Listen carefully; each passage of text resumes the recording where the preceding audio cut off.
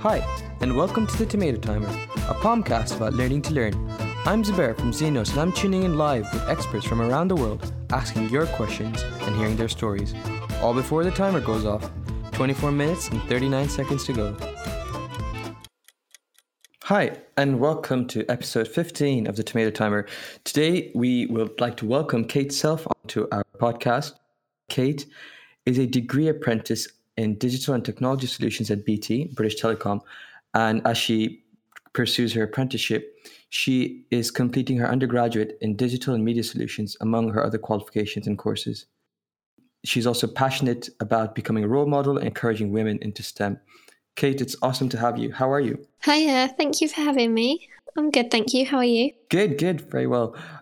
Kate, one of the things that really interested me when I was reading your bio was that you didn't really start off sixth form feeling like you wanted to get into engineering. Can you tell us a little bit more about that? Yeah, sure. So throughout school, I never really thought about engineering or anything like that as a career. Mm-hmm. To be honest, I was more looking into going into law and becoming like a legal secretary. It was just by fluke I picked ICT as one of my A-level subjects. Okay. But I really enjoyed it, but I never really thought about it as a career, to be honest. Then BT actually came into my school and done a massive talk about grad schemes and procurement. And I was like, well, one, I don't really want to go to university. And two, procurement doesn't really sound like the right option for me. Yeah. But then my friend really wanted to do the work experience. I was like, oh, okay, I'll come along with you. Spoke to the people running the sessions and was like, oh, I'm not interested in it at all. Then they actually introduced me to an ex-apprentice who's now my manager. And he introduced me to the world of like TV engineering and how it gets basically from, say, a football stadium into your home. And from that week, I was like, oh my God, this is my dream career. I've got to do whatever it takes to get into this. And absolutely loved it. That's amazing. So what are those things that you tend to look at during your apprenticeship and during your job, I guess, because you're working as well, right? Yeah, so I get a bachelor's degree as well as working on the side. So every 6 months we actually rotate around different teams within BT Tower, but it's all on the TV side of things. So it could be in operations, which basically looks at all TV content. So I think it's 99.999% of Freeview TV traffic actually comes through the BT Tower. Okay. So we monitor all of that, making sure like ITV doesn't go down, BBC doesn't go down, as well as supporting like BT Sport. It could be on the design side of things of the network and the implementation. So I've gone out to all the Premier League football grounds and installed some kit in the flight cabinets out there, so the BT Sport truck can come and plug into, and then we can broadcast that over our network. It can be a whole range of things. That sounds really cool. You get to go to super cool stadiums as well. Yeah, so I'm not interested in a football at all, but telling people I've been into like Chelsea Football Stadium, everyone's like, oh my God, yeah, got a tour of stuff like that. So there's loads of good benefits. Absolutely. That sounds really cool. So how does it feel? I'm sure you're developing a lot of other skills aside from just, I guess, studying, right? What are those skills and how do you feel about it all? Yeah, so when I actually first joined the apprenticeship, I was probably one of the least confident people I knew. At school, I would never get up and present to like a massive group of people. Yeah. And I think it was like 3 months into my apprenticeship, I was on a video for like BT's website, and I presented to a group of 100 like stakeholders and government officials and stuff like that. So like my confidence has tremendously grown. Like even doing something like I am now, like this podcast, is incredible. That is amazing. Congratulations. Yeah, you get to do like, thank you. You get to do loads of like leadership and managerial stuff as well. So although I'm in the last year of my apprenticeship, I'm actually managing a team of 12 as well, which is really cool. So we just get so much responsibility, and like literally anything we want to do, we basically can go and do. So it's just incredible, to be honest. I would definitely recommend it. That's so cool. And so one of the questions we had was about balancing your work, your studies, and your personal life, especially when you're working, when you're learning. And how does that come about, especially from the time management point of view as well? Yeah, so at the beginning it is quite tricky. It's quite a lot to get your head around, obviously, because you're doing a degree, you're working, and then everyone wants a social life as well. Absolutely. But to be honest, it's quite easily managed. So we go to university on block release. So we'll go for like a week every month. And then we also get every Friday as a study day. So we have like the whole of Friday just to dedicate to our studies. And then if you feel like you need more time, then you kind of reduce your workload, focus more on your studies, or vice versa. If you haven't got as much studying going on, you can go out and work as much as you want, basically, and like, take them Fridays back. And then, like, obviously, social life, we only work 9 to 5. And then, to be fair, our hours are flexible. So I could come in at 8, work till 4 and all stuff like that. So, yeah, it's really flexible and you can definitely manage it. You've just got to be on top of your work, basically. That's really cool. I actually was interested right at the start as well. I to ask you the question, but maybe I can circle back to it now. You said that you weren't as interested to go to university while you were at school. What made you feel like that? And has your opinion changed or in any way like now? To be honest, when I was at school, I didn't enjoy it as much. Like, I didn't really like the academic side of things. I was definitely more wanted to get hands-on and stuff like that, hence why I opted for apprenticeship. To be honest, the only reason I would have gone to uni was more for the nightlife and the social side of things. But lots of my friends went to uni, so I still got to see that aspect. Yeah. But since doing the degree, I kind of realised how beneficial it actually is. I don't think I would have changed it because I think having the mixture of both, like the academic side of things and getting hands-on, is really valuable to me. But obviously, if you're looking for a career that you do need a degree for, say if you want to become a doctor or something like that, then I think university is definitely worth it.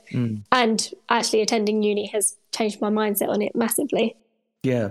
So that actually builds on to another question that I have. Obviously, in some ways, your degree was very skill-based and not just the actual there's obviously the academic side of stuff, but you've learned a wealth of skills as you've explained to us right now. And just in your opinion, is it wiser to opt on learning a skill and moving on to the next, or to stick on one and try to master it? I think it varies depending what the skill is. Okay. So if it's something like coding or something like that, I think it is quite good to master the skill. Because obviously, if you only know a little bit and then you want to go into career, like to do coding or software or something like that, you do need to have the skill mastered. But looking at my career, to be honest, and looking at people who I like inspire me, they kind of are a master of all trades. So they kind of don't have one specific skill. They've got lots of skills. They've touched on loads of different ones. And I think that's quite inspiring to be able to say, I've done this and this, as well as just solely focusing on one. But then it depends what you want to do and where you want to go. Yeah, I kind of want to chip into that as well. I guess the really important aspect that you also get is the fact that you're a unique human being, and it's not just the skills but also your experiences that make you. Yeah, definitely. And I'm sure that you've experienced as well, like when you're speaking to when you're talking to like heads of state, or when you're talking to any group of people, when you want to impress yourself, you want to show off not just one facet of you that you know how to program, but everything. Even if it's not exactly academic. If I go play tennis, or I go for a run, or I'm this, that, and I come as a package. I'm a whole human being with all these skills and experiences. I guess if you only can do one skill, then you're more of a tool than a human, right? Yeah, definitely. I agree. So yeah, really interesting. Now that I think you said you're coming to the end of your apprenticeship, what do you see, what are you going to be doing next? Yeah. So like I previously mentioned, we rotate every 6 months into the different teams. Yeah. And from October last year, I was meant to pick what team I wanted to go into, but I'm too indecisive and basically couldn't decide. And a new team came up called Transformation. And I was like, oh, that sounds quite cool. I'll just go in there for 6 months and then make a decision, and tried just basically putting off the decision. Okay. But luckily for me, that worked out in my benefit, as I absolutely love the Transformation team I'm in. So I think I'm definitely going to assimilate into this team, and I think I'll stay here for a few years. So it's basically looking at how to make the company better. So what skills do we need in the future? How can we retain these skills? Looking at our strategic locations and condensing them, making it easier for people to travel in and stuff like that. So it's not as techie as it used to be, but I like more the people side of things. Yeah. So I'm definitely going to stay in this team, I think. and then hopefully progress through there. That sounds really, really cool. Now, although you've definitely had an amazing experience through the Soul Apprenticeship, were there any challenges or issues you faced during your kind of experience over the past 3 years? And how did you tackle them? I think one of the main issues I tend to have is I say yes to everything. Okay. So every opportunity that comes up, I say yes to, which isn't a bad thing because obviously it gets me out there networking and everything like that. But then obviously when I'm in the last year of my apprenticeship, I'm writing my dissertation, basically working full time. It comes back to the whole time management thing. Yeah. And I can't simply do everything. So that has been one of my biggest challenges, is learning how to say no. Okay. But apart from that, I wouldn't say I've really had anything specific. Obviously, you'll have your own little challenges, but nothing major. We kind of just get to do what we want, and as long as it's a good idea, you just kind of progress. That's amazing. I wanted to start thinking a bit more about the STEM side of stuff, and especially the women in STEM kind of almost stigma that's associated there, the gender inequality that's still present. I know that in the UK and in many kind of developed countries, we are getting closer to somewhere where there is equality, but even still, there are so many challenges that females face when they want to get into these kind of careers or even study those degrees. First of all, how did you become a STEM ambassador? So when I first joined BT, it was kind of quite well known in my department. So apprentices above me were all STEM ambassadors. So they kind of introduced me to the whole concept and was just like, this would be a really good idea and I think you should really do it. Especially when I first joined the office, I think there's around 250 people in my building, and I think there was only 8 females when I first joined. Oh my gosh. So there was literally like a complete lack of role models, which to be honest was really daunting and shocked me when I first joined. Yeah. So then to have this opportunity to become a STEM ambassador and become a role model, I thought, oh my God, this is amazing. I've got to go and do it and get the word out there, basically. And did you feel any invisible barriers, or were there any barriers when you were trying to get into this degree, and in general, do you see barriers for women trying to get into STEM?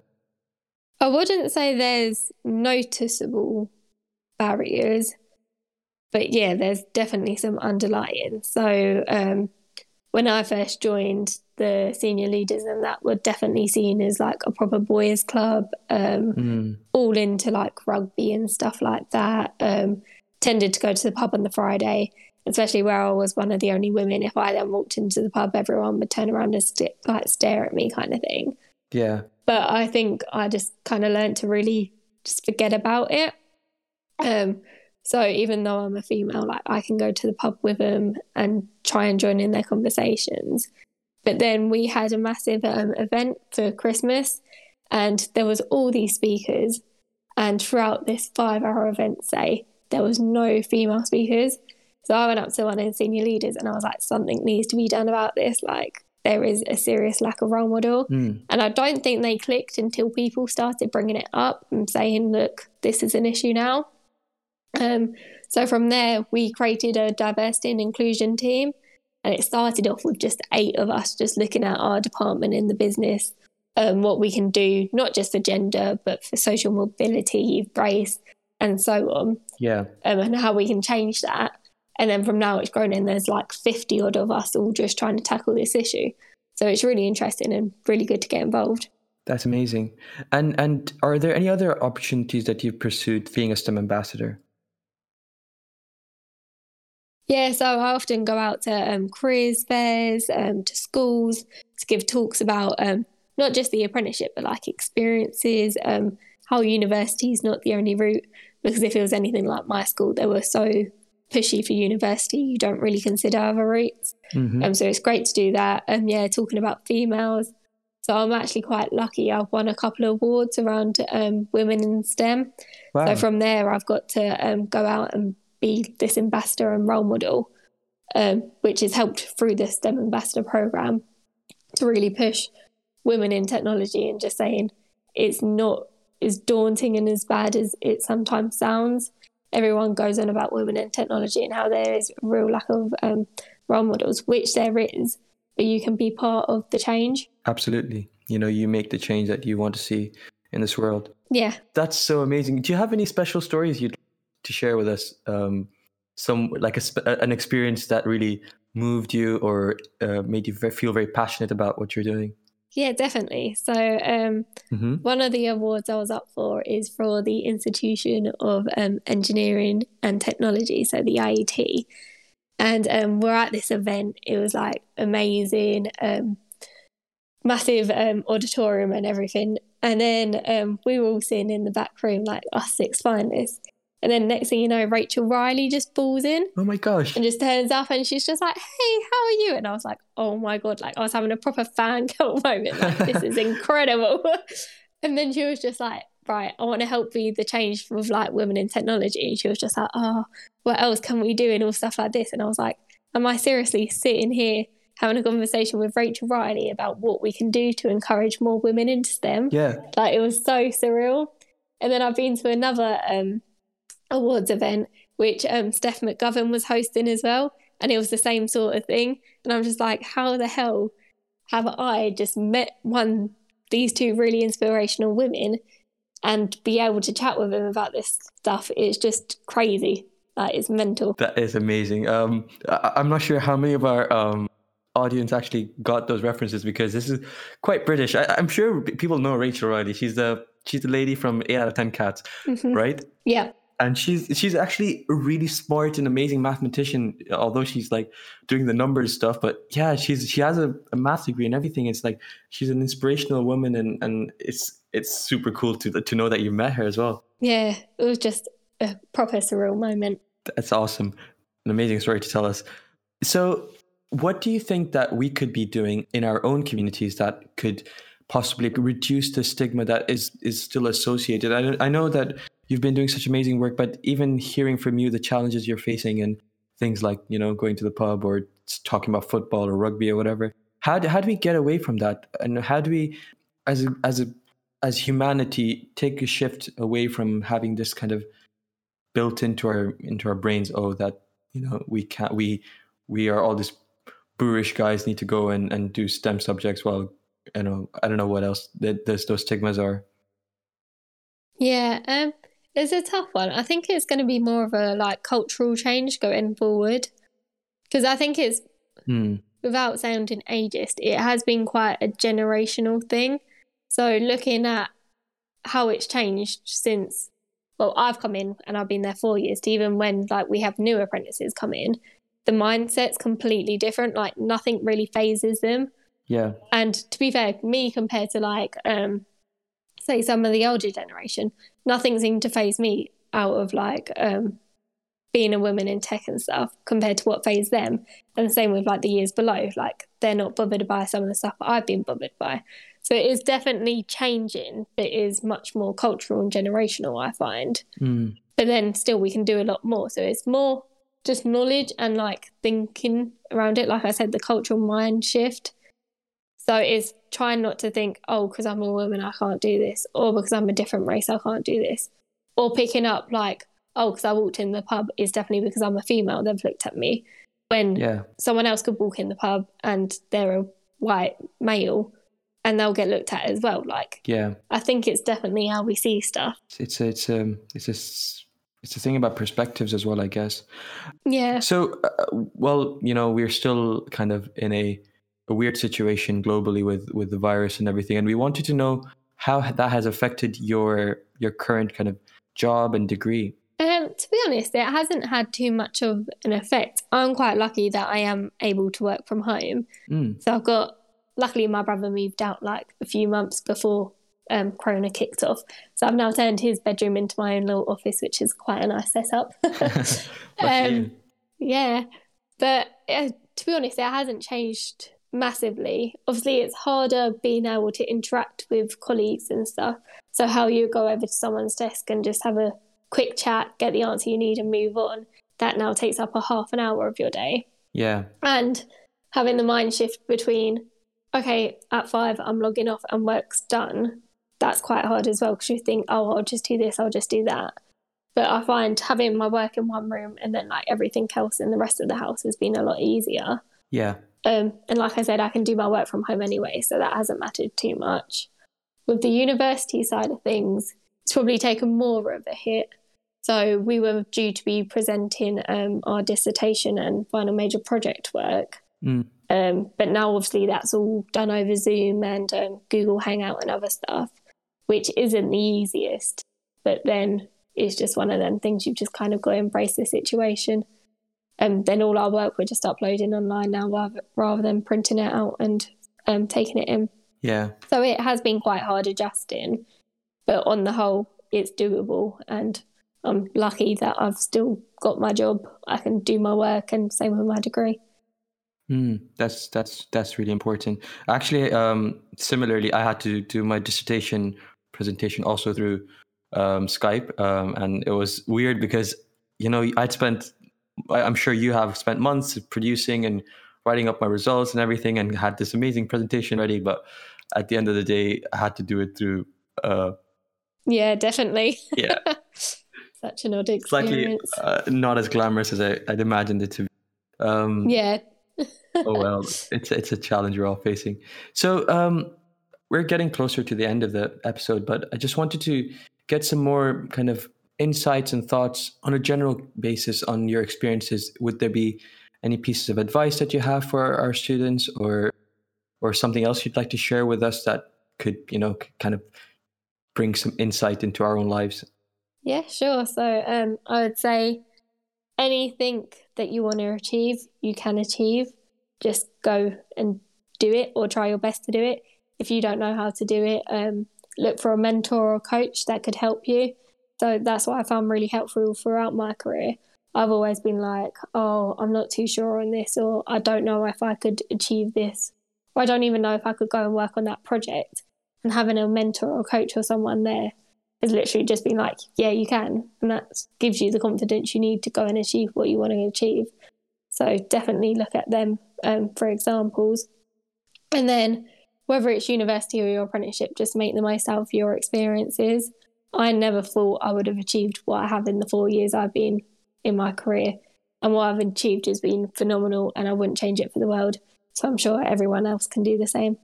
Yeah, that is an amazing point. I would just like to highlight that again, because mentors and people you can aspire to be and can even have a chat with has been such an important part of many of our lives. And I think it's a key to success in a lot of cases, because these are the people who really have also faced those challenges as well. It's not just them being these amazing, glamorous people at the top of the chain. You know, they've been through all those issues that we're facing, all the struggles, and actually making mistakes, maybe even worse than us, before getting there. So it's amazing to have a mentor who's actually been through that and can then advise you and also be the kind of motivation for you to keep going.